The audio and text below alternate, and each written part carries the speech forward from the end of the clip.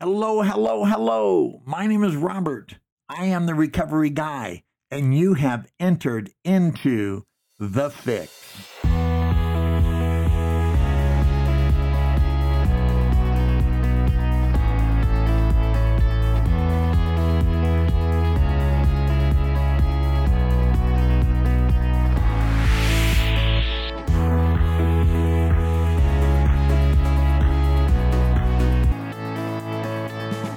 My name is Robert. I'm alcoholic, and it is good to be here. And early on in recovery, from a man who's my sponsor today, used to identify as slow will, and he was a happy, grateful, recovered alcoholic. And this was before I was in the rooms of Alcoholics Anonymous, but I hadn't admitted to my innermost self that I was alcoholic, which is the first step of recovery. So I had a real resentment against this arrogance.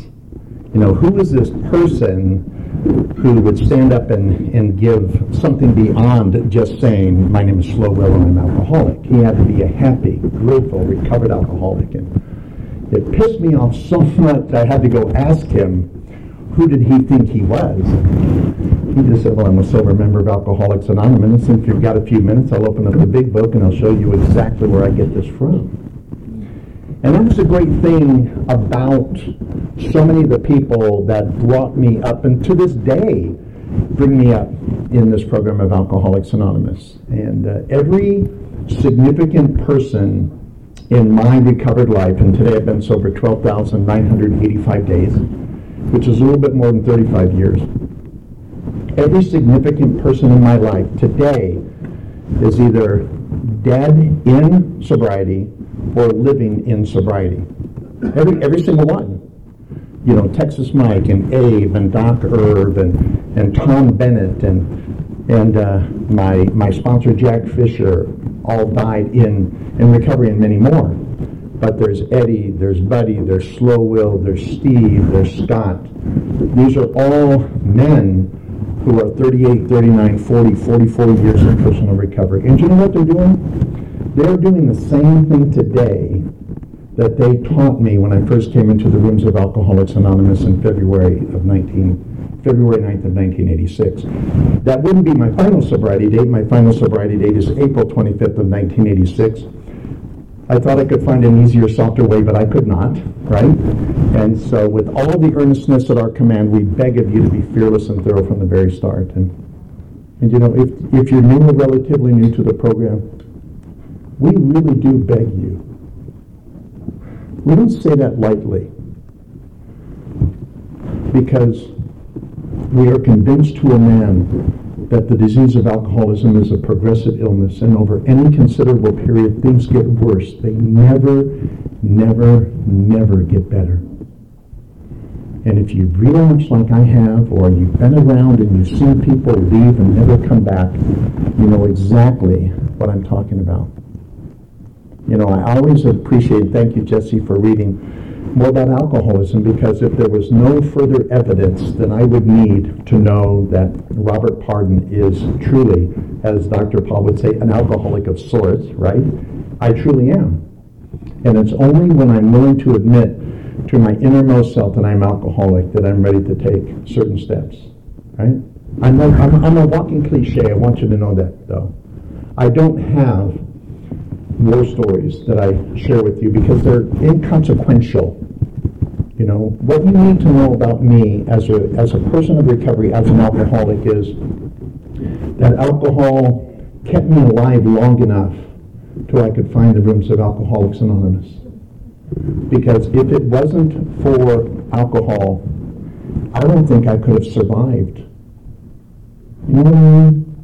I don't think I would have made it. I think I would have found a way to kill myself quicker than what alcohol was doing for me. Because what alcohol did for me, it taught me to go through life sideways.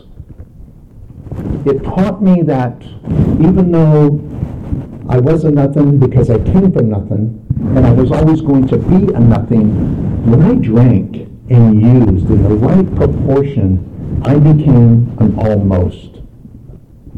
And when you come from nothing and you are nothing, And you're always going to be nothing when you hit that magic button that says, I'm an almost. For me, that was top of the world. I was better looking. I was probably even taller. I'm sure I was much more charming. But I was also dying. Not only was I dying physically, but every significant relationship in my life, from employer to clergy to friends to family to spouses with an S, children, I left in my wake of my addiction. Matter of fact, I was in such denial over my alcoholism that my first 12-step meeting was Gamblers Anonymous in Las Vegas at a Catholic church over in East Las Vegas, and that was in December of 1985. And I was willing to admit maybe I had a problem with gambling, because if I was going to the casinos and if I could curb my gambling, which, you get those so-called free drinks. And so I figured if I could just curb my gambling, maybe I could just curb my alcohol, and I would just sort of kill two birds with one stone. And so that worked for a minute. But what I found myself is staying away from gambling, which means I became more of an isolated drinker. And it actually exposed my drinking for much more than it was, because I didn't have the gambling to be as a distraction. Therefore, I needed to drink more to have that feeling of being that almost, right? That gambling and throwing up and pornography and all the other things that were added onto my alcoholism would bring to me. And so it wasn't long before I was back gambling, which meant I was drinking even more now, because I had established even a greater drinking pattern. Again, over any considerable period, things get worse. They never get better. The body remembers where it ought to be in terms of drinking. And so where I was before would mean, and that's just what a definition of tolerance is, I need more today to achieve the same feeling I had yesterday, right? And that's essentially what tolerance is. And so finally, when I came into treatment, I did something I had never done before. I had admitted that alcohol was the problem. I remember waking up on February 9th of 1986 in my parents' condo in Las Vegas. And my parents were already gone. I had lost my job at the Las Vegas Hilton the previous night, lost my $1,000 check at Davy's Locker on free drinks, right, and gambling. And I stood in front of the mirror, and I would hear voices, and many of you can relate to that, because there's a psychosis that can occur for long-term addiction. And I would hear these voices, some imagined, some real, but they were all family members and people I had disappointed along the way. And they would be saying things like, Bobby, Bobby, Bobby, what are you doing? And I woke up on this particular morning, and there was nobody there. There was no voices. There wasn't anything. There was just a void. And for the first time in my life, I did not see myself as an almost. I saw myself as dead. And I knew that if something didn't change, I was going to die. And you've heard it before, and I'll say it again. We're not bad people trying to get better. We're sick people trying to get well. And alcohol was killing me. And I didn't know how to stop. If I could have just stopped, I'd have stopped a long time ago. I'd have stopped at wife number one. I'd have stopped before I walked out on my children. I would have stopped after I disappointed my parents. I would have stopped after I had to get so drunk before I could go to a family member's house so they wouldn't see how much I drank once I got there. But I couldn't. But this particular morning, and the next thing I did would begin to turn the table on my alcoholism. See, I grew up in Southern California, in downtown Los Angeles, and I knew what Skid Row was. I knew what alcoholics were. I knew what homeless people looked like. And an alcoholic was a person who didn't have a home, pushed a shopping cart, and drank questionable wine, right? And I didn't fit those qualities. I was a much higher shelf drunk, right? But I was still a drunk. And so when I looked in the Yellow Pages, back in those days we actually had physical books. They were called Yellow Pages. And I looked there, and I looked under alcoholism. And it wasn't a thought. It wasn't, where should I look? I knew. I was ready to admit something I had known for a long time. But denial is our enemy. In the midst of all the evidence that we would have needed, I was talking to Chaz before, and we were just briefly discussing step one.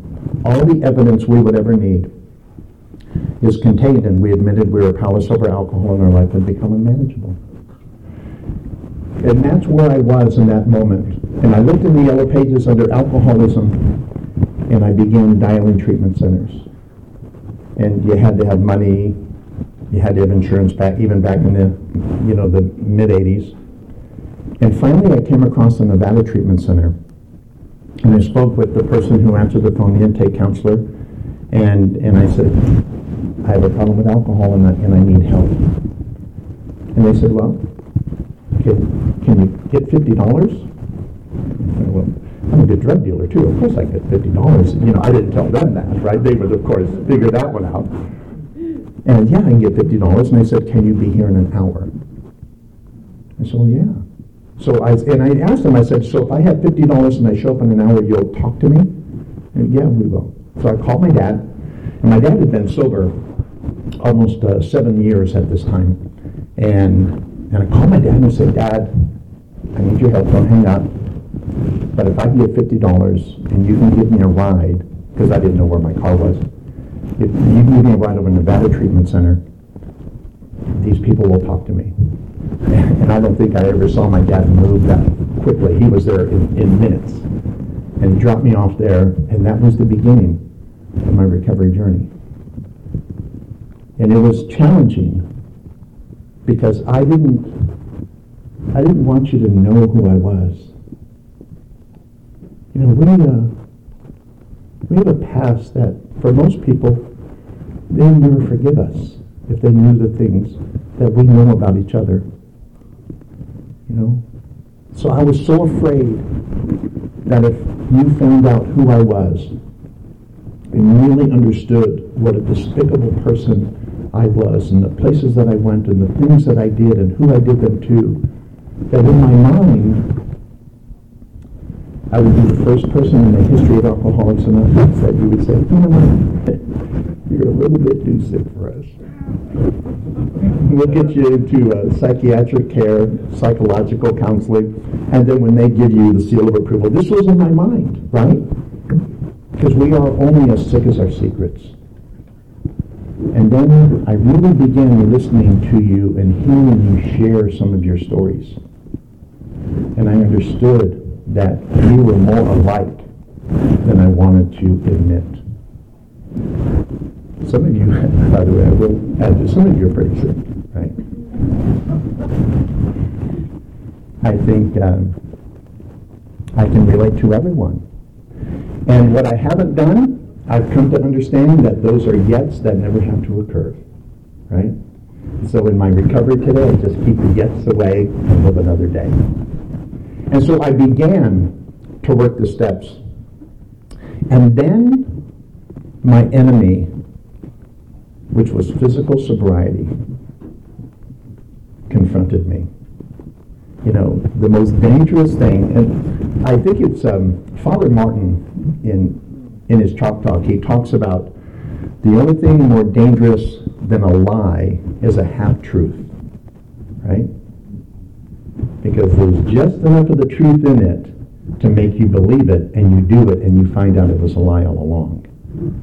And there's nothing more dangerous for a person in recovery than getting a little physical sobriety. Thinking that recovery is just the absence of alcohol. I must be sober. I must have sobriety. I haven't drank in 30 days, 60 days. See, I've got this chip that lets me know how powerful I am. And I start to take back some of the power I told you I had given away, but really didn't, right? Because that's who I was. through every means of self-deception. In the back of my mind, I want to go back and drink like a normal person, right? Therefore non-alcoholic.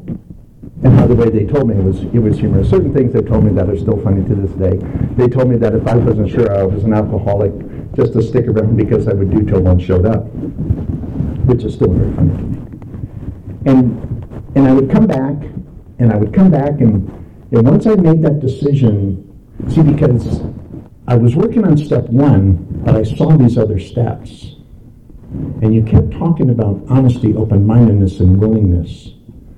And I thought, well, I'm going to admit that I have a problem with alcohol. And my life is probably unmanageable most of the time, right? I even soft-sell that, in spite of my life being a train wreck.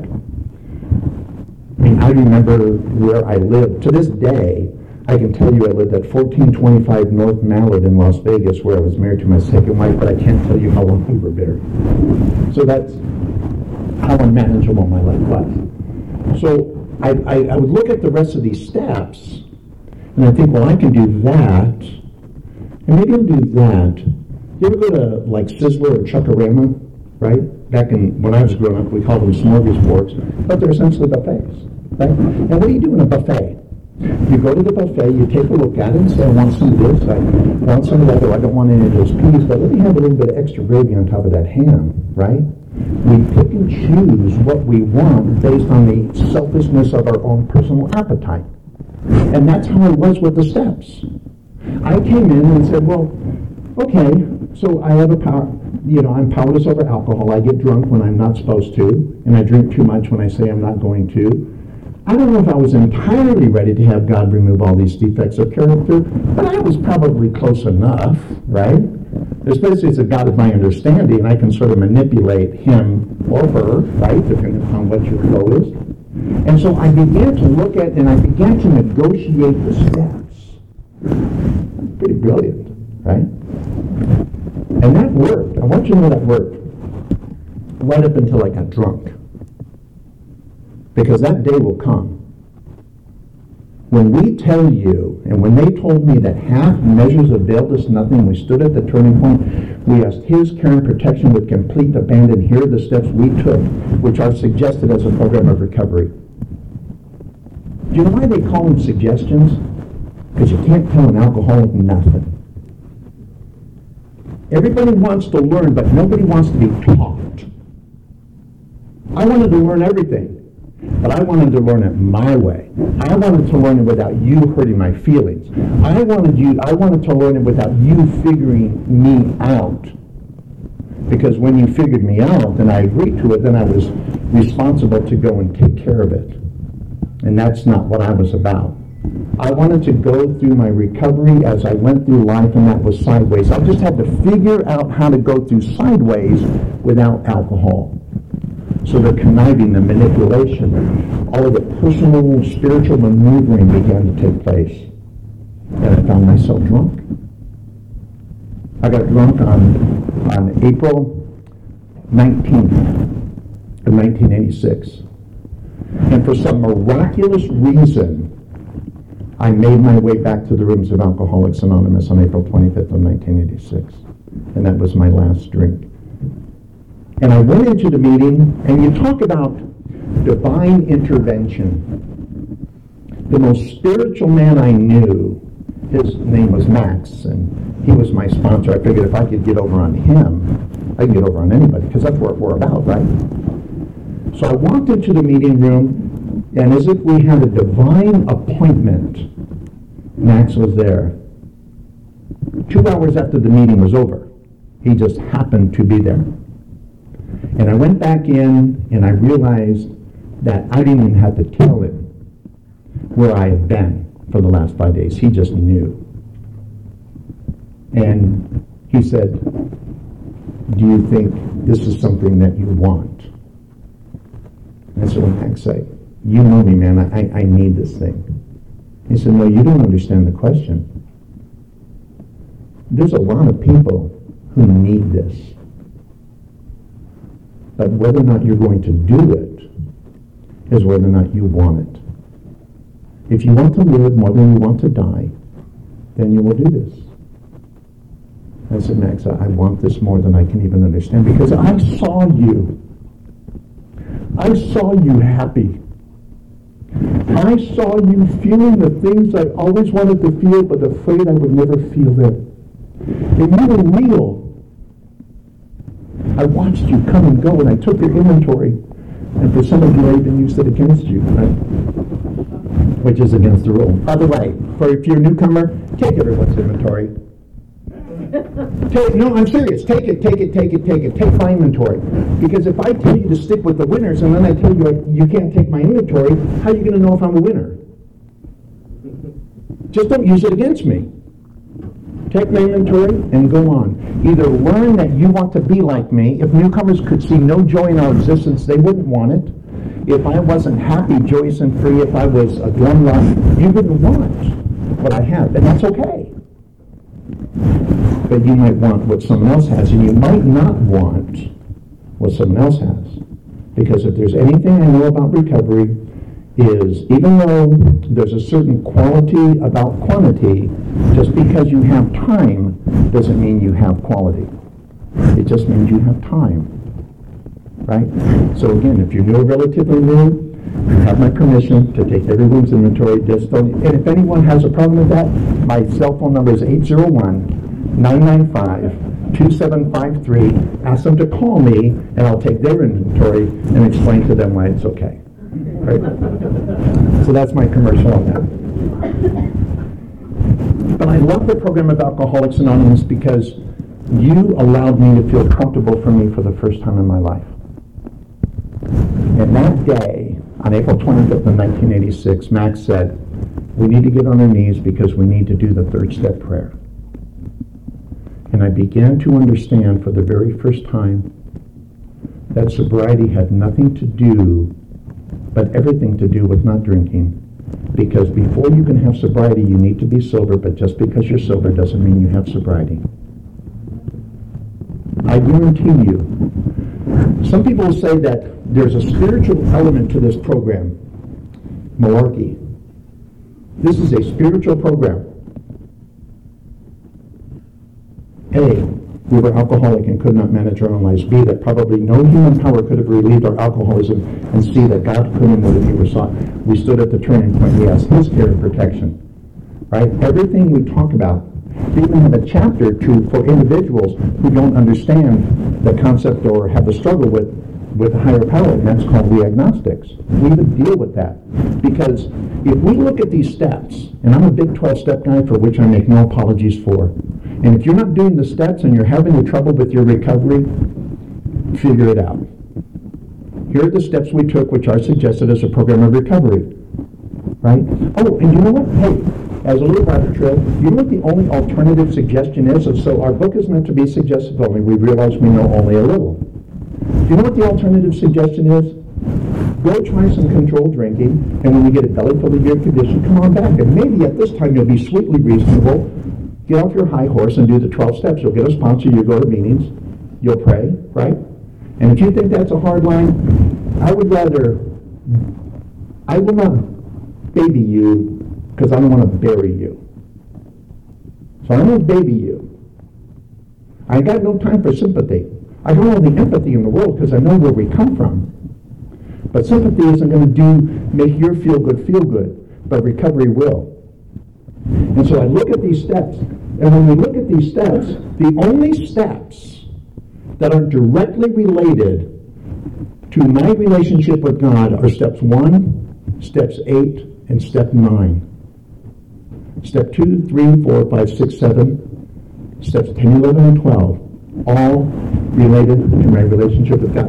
So if I tell you that 9 out of the 12 things are directly related to God, what makes you think that this program isn't about God?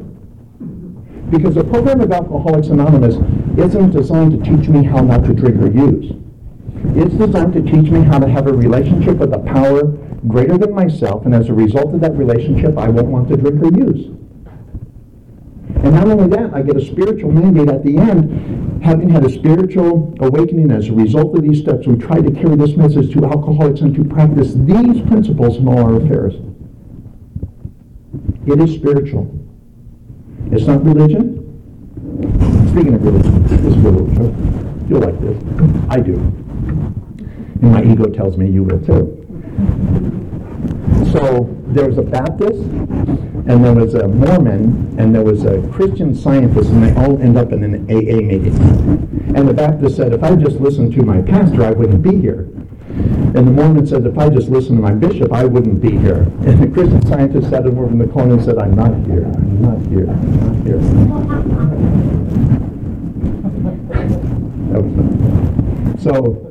So as we work through the steps and we realize our relationship with God, because again, going back to step one is the foundation. My dear friend Pete the Greek in Las Vegas said, Bob, the only step you ever need to do to perfection is step one.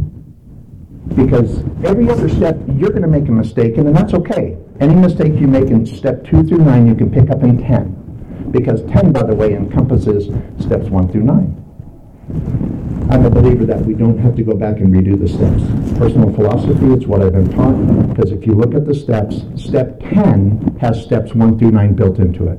That's why we do a daily, an annual, and a semi-annual house cleaning, because I can take an inventory of everything with steps 1 through 9. Step 11 allows me to have that conscious contact with God, gives me my mandate for the day, so that I can go out and do His will and gain His power, not mine. And step 12, I go carry this message to alcoholics, right? So as I'm working through these steps, I find that this is the easier, softer way. It says we thought we could find an easier, softer way, but we could not. But there actually is an easier, softer way, and I found that to be true. I found that to be true in my life, in the life of every person that I've come across. As soon as I can break down and understand that I'm powerless over alcohol and my life is truly unmanageable, right? Why else would I do step 2?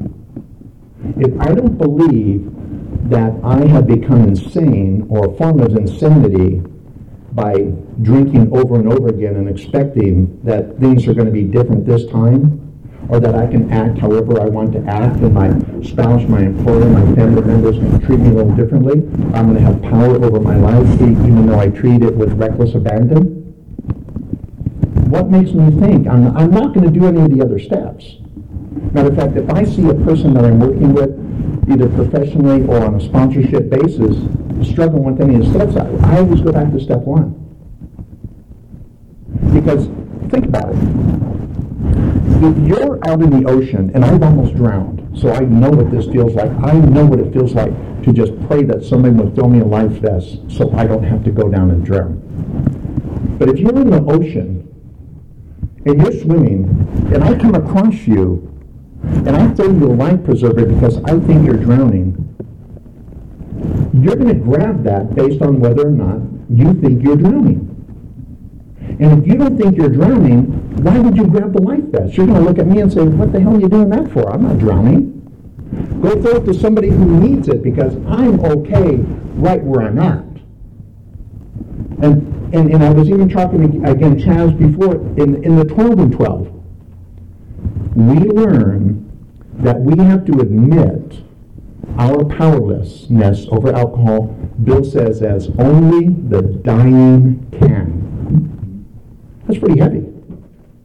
If I don't think that alcohol and my way of living is going to kill me, why would I want to learn how to live in steps 2 through 9? I wouldn't want to. It wouldn't make any sense. And if I do, I'm only going to half measure it. But I only have to look at my life for a minute to see how powerless I am and how my life had become unmanageable. And I'm not just talking about powerless over alcohol. Alcohol was the core for me. And that was one of the most wonderful things. I came in so battered and so bruised, and I couldn't drink enough to really escape that feeling of being a nothing. And so drugs were a great complement, I say that loosely, to my drinking. And then that wasn't enough. I needed more of an escape. So I added pornography. I was throwing up 3 or 4 times. Matter of fact, I didn't stop throwing up till I was 18 months clean and sober. I lost every paycheck I'd ever gained as in Las Vegas. I would go to OA, NAGA, OA, SA, and AA. I qualified for every single one. And I'm an ACA, so I can go to Al-Anon. I'm like the poster child for screw up. But it's the program of Alcoholics Anonymous. And it doesn't teach me how not to drink. It tells me I have a drinking problem. And if I want to learn how not to be confronted with that problem anymore, then I have to make certain changes in my life. And I have to make those changes in the order that they're laid out. Chaz is a fireman, right? Chaz climbs ladders for a living. Chaz knows to get to the top rung, he has to start at the bottom. It would be foolish to say, hey, Chaz, I want you to climb this ladder and I want you to start at rung 5. He'd look and say, Robert, that's not safe. That's not advised. Oshie wouldn't even recommend that, let alone his training commander, right? We take the step. We find out we're secure there. And when we have secure footing, we say, you know, I feel good here. I'm ready to take the next step. And if we're new, relatively new to the program, we usually have somebody holding our ladder. Do you know what we call them? We call them our sponsor. Our sponsors are holding the ladder, making sure we're going to be okay, making sure we're going to be safe. Hey, I climbed this ladder before, I know what it's like.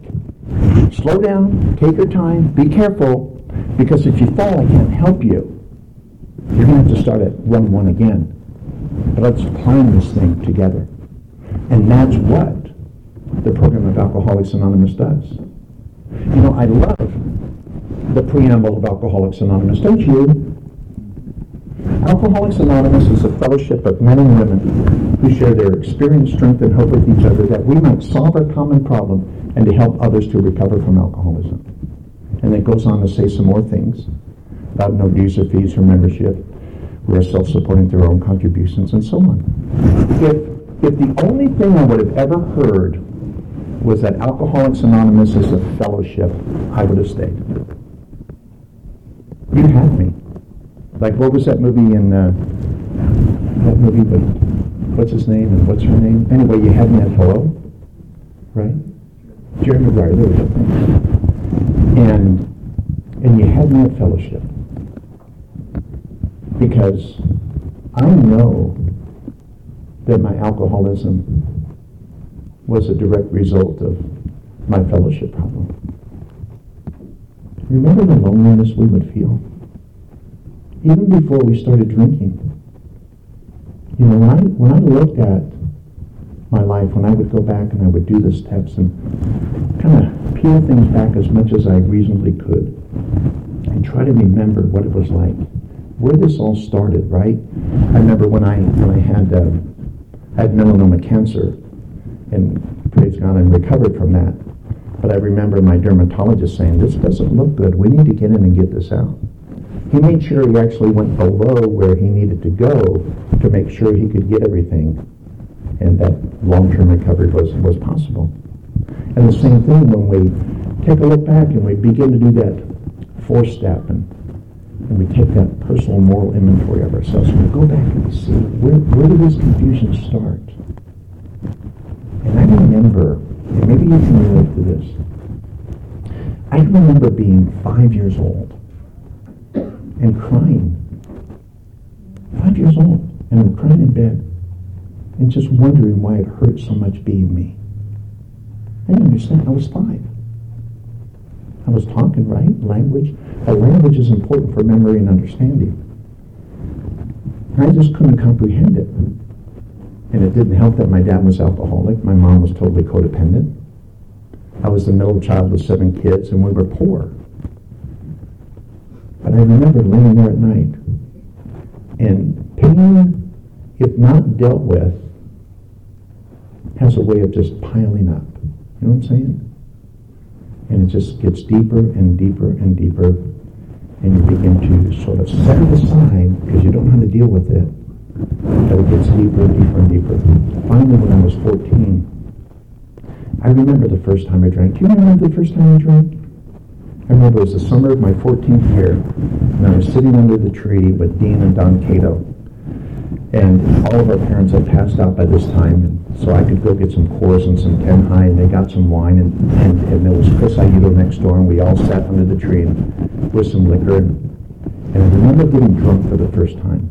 And I did that because I could get away with something, right? As Father Martin would say, I wanted to do what the big people did. I wanted to get drunk. I wanted to have my independence. I was 14 years old for crying out loud, right? So I did it because I could get away with it. You know why I drank every subsequent time? Because alcohol made a nothing feel like an almost. And I began to drink and drink. You know, when you're 14 and 15 years old, you have to pick your spots, right? I can't do it like when I was 18 and drink all the time. But I began to drink because every time I started to feel like I was convinced I was a nothing, I would go back and drink a little bit, just take the edge off and take the edge off. And for a while, it was a great friend. It was a stress reducer. It kept me from committing suicide by the time I was 16 years old. And I was active. I mean, I was very athletic growing up. I'm a trained vocalist. So I was in Glee Club. I was in choir. It wasn't like I was sitting in my room waiting to die. I was trying to interact with life. I was just doing it sideways. And I was afraid I was going to be found out every single step of the way. So as I would 16 and 17 years old and start to expand my horizons in high school, I started going back behind the handball courts, and I started doing a lot of speed and smoking dope in the morning and drinking Spagnotta, and I started to find myself getting high throughout the day. Things were starting to take hold. I was starting to develop a physical allergy, a physical addiction that began to tell me this is no longer about the emotional balance that alcohol brings. I needed to start drinking on a cellular level. By the time I was 18 years old, January 3rd of 1972, I turned 18 years old. I walked into the registrar's office at Corvallis High School in Corvallis, Oregon, announced to them I was dropping out of high school. They said, "You can't do that." I said, "I can do whatever I want. I'm 18 years old. I'll show you. I'll kill me." Right? I was doing all the things I would hear about later on in recovery. I was starting to do all the geographics. Then all I needed was to go in the Air Force. That's going to fix me. I got out in 2 months, inability to adjust to military life with an open prescription of 20 milligram Valium. I know what I'll do. I'll get married. I drank myself into an alcoholic coma the week before I got married, and she still married me. That was very charming. Very interesting. I still am, and I'm sober. But that's who I was. And this went on and on and on and on. And the relationships would go, and the trust would leave. I can't tell you how many jobs I've had. I have no idea. It has to be 100. You know, you work long enough until they figure you out. I remember one boss told me, he said, "You know what? There's going to come a day. Right now, you're an asset, but your liabilities are getting very close. Soon, when your liabilities overtake your assets, I am going to fire you." That's what he told me. That was back in 1982. This was the first person who had a glimpse into my problem. He took me to the Nevada Psychiatric Center over on Charleston Boulevard in Las Vegas. And I forget who the psychiatrist was, but he diagnosed me with obsessive compulsive disorder and alcoholism, and his prognosis was that I would never get better. I agreed, except for the alcoholism part. I knew I was never going to get better. Because I didn't know how to get better.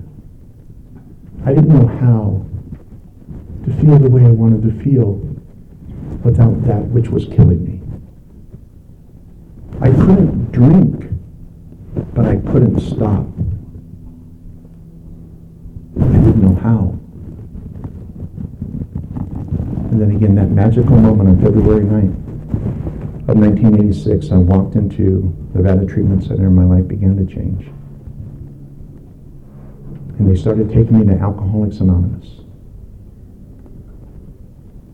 And I began to see a people who, the more I told them, would tell me that we will love you until you can learn how to love yourself. And you did.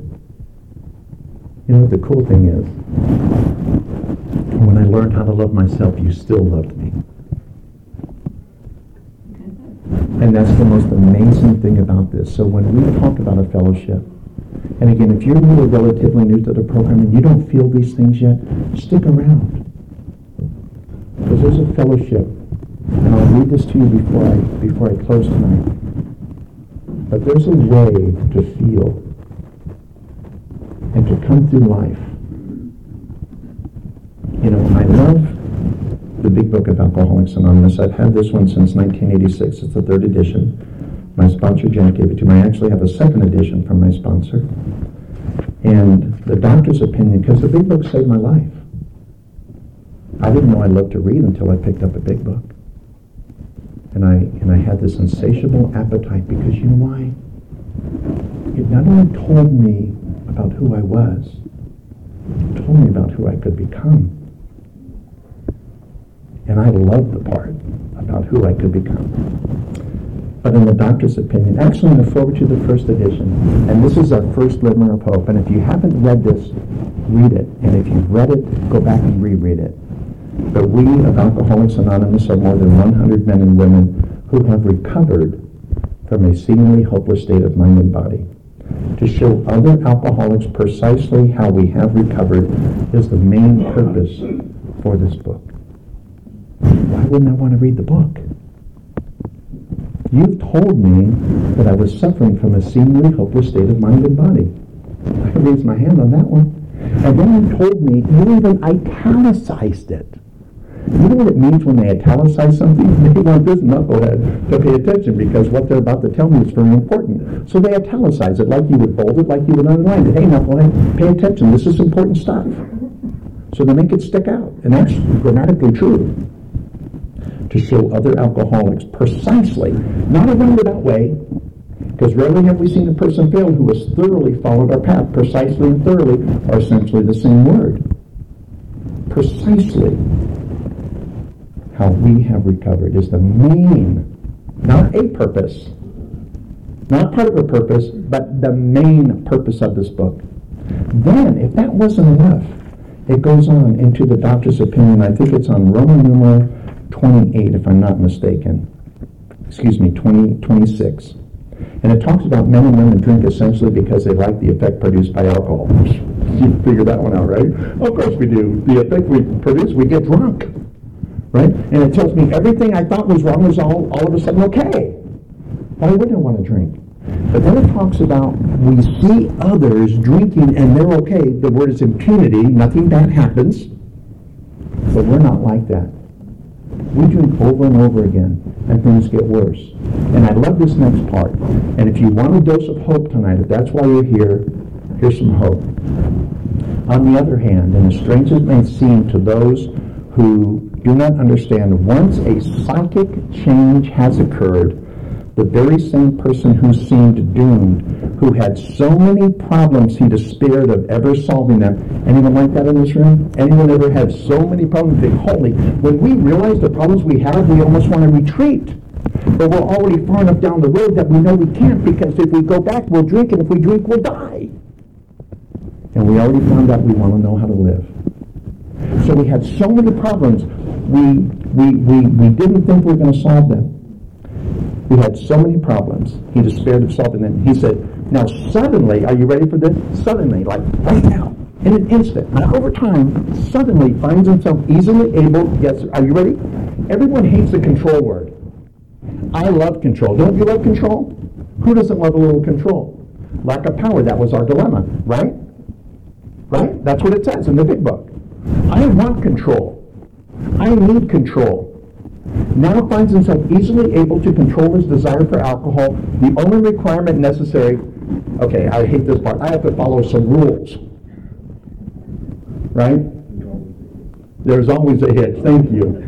Do you know what my next question was? I read this. I was like this child reading something for the very first time because I was. I went into my sponsor's office. I sat down and said, okay, Jack, tell me what the rules are. I have to know the rules because I have so many problems.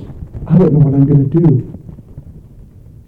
Because the longer we're sober, especially early in the beginning, before we start applying the steps and the element of time takes root and begins fixing things over time, because time will do that. Time is our friend. I had people who would talk to me just because I stayed sober. I didn't do anything. All I did was not show up drunk over a period of time, because time is my friend. I said, Jack, what do?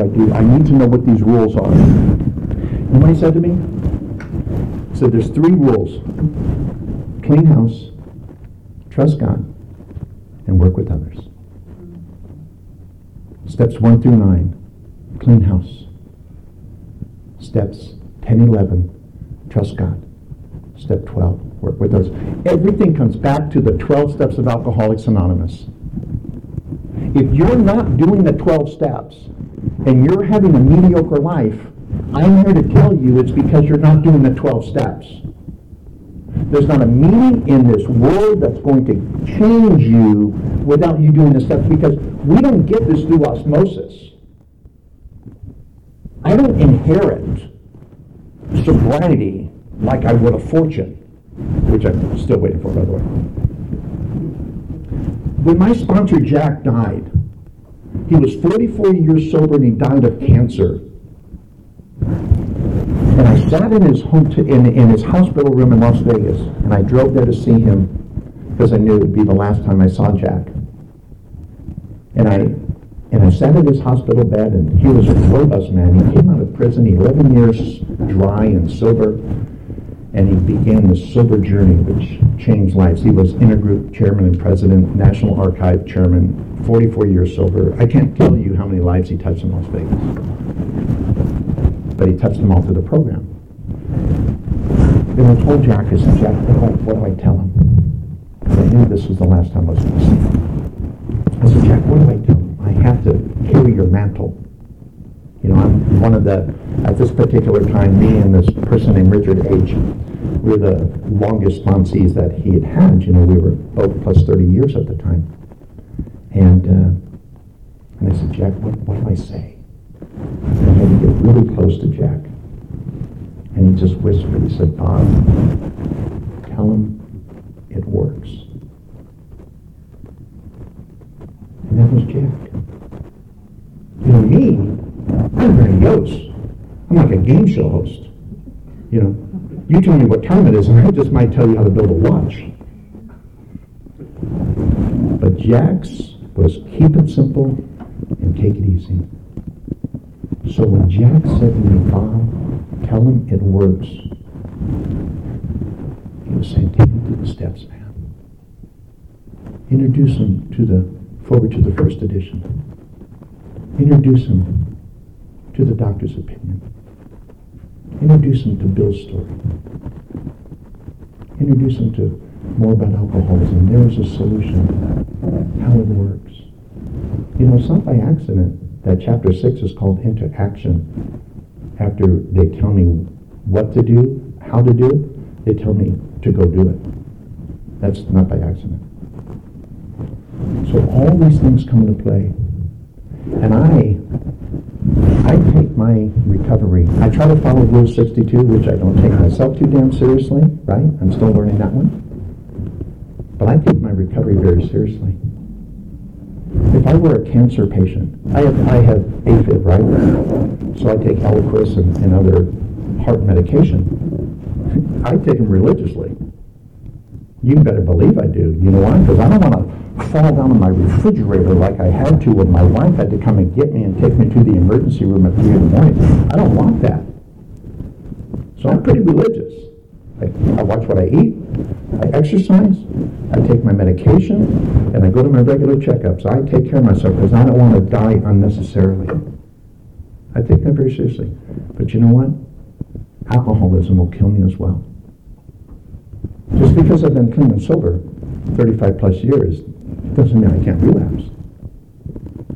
This means I've been sober 35 years. You know, I am a happy, grateful, recovered alcoholic. And you know how I stay recovered? I stay in recovery. I figured that one out myself. You know what I did this morning? I called my sponsor. 41 years sober, slow Will, happy, grateful, recovered alcoholic. Will's known me from day one, and my sponsor Jack died. As I was driving from Las Vegas back to Salt Lake City, I was on the phone to Will and said, Will, Jack's dying. And Will's known me from day one. Probably so Will actually allowed me to sleep on his couch. And because I was homeless after my relapse. And he came out about 3 weeks after I was sleeping on his couch. He said, you know, Mom, that's a convertible sofa. Okay, I'm not saying. But Will would carry the message, and every now and then he would carry the alcoholic. And he did that for me. But he became my sponsor, and he'll have 42 years sobriety on January 1st of 2022. And I read my big book, and I'm at a meeting. I messaged 3 people that I work with professionally and as sponsees. So I cleaned house, I trusted God, and I work with others.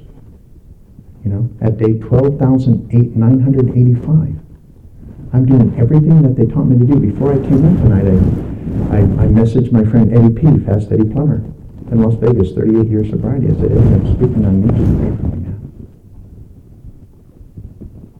And that's what we do.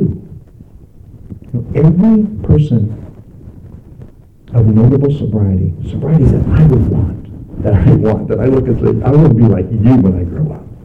I don't care if you're 15 years, 20 years, you could be less than me, I don't care. If you've got some magic, if you're doing something that I need to put a twist on what I'm doing, I want to know what that is, right? I'll take your inventory, figure it out, and apply it to me, and make it work so I can be better equipped to help somebody else. But the program works. And again, it doesn't work through osmosis, and cliches are cliches. You know they're cliches? They're cliches because they work. If they didn't work, they'd have stopped being cliches a long time ago. And just so you know, here's a cliche that I need to readdress with you. Have you heard that the newcomer is the most important person in the room? Have you heard that? A few times. I'm here to tell you that's not true. Here's why. If you view the newcomer as the most important person in the room, then you view AA as a giant furnace that needs new coals just to keep it going. The fact is, we who are already here, if we don't do everything for ourselves in our personal recovery, there's not going to be anyone here when the newcomer arrives. And that's the truth. So every day I strive to become the best possible version of me. That's what it says in the big book.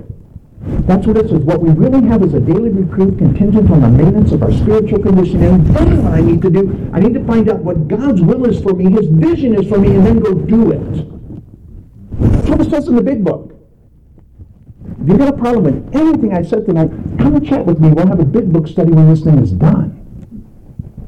Because this saved my life. And it has saved the life of countless other people. It's transformed Chaz and Tess into the people they are today. It's transformed everyone I know into a person that can be respected. Do you know who's in town? My 2 oldest daughters that I walked out on in the middle of my addiction. They're in town to see Blue October. I picked one of my daughters up from the airport today, and my other daughter and her husband came in town. We met over at my son's house. My son and my youngest son and my other daughter, they've never seen me drunk. I was sober much longer before they were born, to my 3rd wife. By the way, I've been married over 33 years. You get an idea that recovery and a stable marriage doesn't go together. They do. But this is my life today. When you talk about restoration, I was talking to Chaz again. By the way, I really miss you. Chaz is a good friend. And I was talking to him about a restoration of relationship between my brother George and me. Somewhere along the line, we sort of lost our way. And my mom died a year and a half ago, and I was praying and saying, God, you know, I want you to restore the relationship with my brother and me. So if there's any way you could open that door that I'll walk through, I'll admit I'll say what I don't need to say, that you're led. It doesn't really matter. I'll humble myself to whatever degree, but my brother needs to be my friend. George is check this out. You know you're getting old. When your older brother is the oldest person who's known you your whole life. When my brother dies, no one will be living who has known me my whole life. Tell me I don't need to get that relationship right. What a waste that would be. To have no one living who's known you your whole life. And you could have been that person's friend. And your pride said, don't do it. That's not who I want to be. That's not what you've taught me in recovery. You taught me to clean house.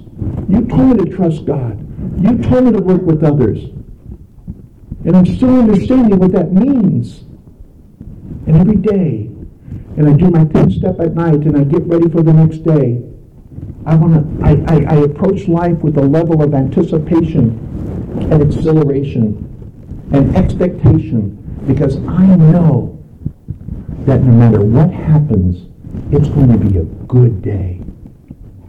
Because that's what I've decided. Because we are sure God wants us to be happy, joyous, and free. That's the big book of Alcoholics Anonymous, folks. I loved it. So that was fun, because I said that pretty eloquently, didn't I? But that's the truth. I'm going to read one page to you. And I know I've gone a little long, and for which I make no apology, because it's all recovery.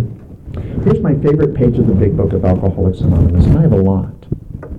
But this sort of encapsulates everything that is near and dear to me, because it includes all of us. See, our common welfare should come first. Personal recovery depends upon AA unity. It's our first tradition. By the way, the 12 steps of recovery teach me how not to kill me. The 12 traditions teaches us how not to kill each other. Sidetrack there. So here is my favorite page of the big book, and I'll close with this.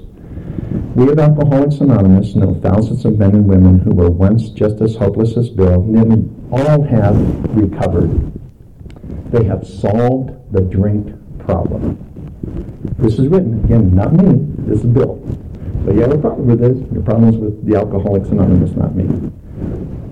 We are average Americans. All sections of this country and many of its occupations are represented, as well as many political, economic, social, and religious backgrounds. We are people who normally would not mix, but there exists amongst us a fellowship, a friendliness, and an understanding which is indescribably wonderful. We are like the passengers of a great liner, the moment after rescue from shipwreck, when camaraderie, joyousness, and democracy pervade the vessel from steerage to captain's table. But unlike the feeling of the ship's passengers, however, our joy and escape from disaster does not subside as we go our own individual ways. The feeling of having shared is a common peril in the powerful cement which now binds us, but that in itself would have not held us together as we are now joined. The tremendous fact for every one of us is that we have discovered a common solution. We have a way out on which we can agree and join in brotherly and harmonious action, and upon which we can join in brotherly and harmonious action. This is the great news this book carries to those who suffer from alcoholism. My name is Robert, and I'm an alcoholic.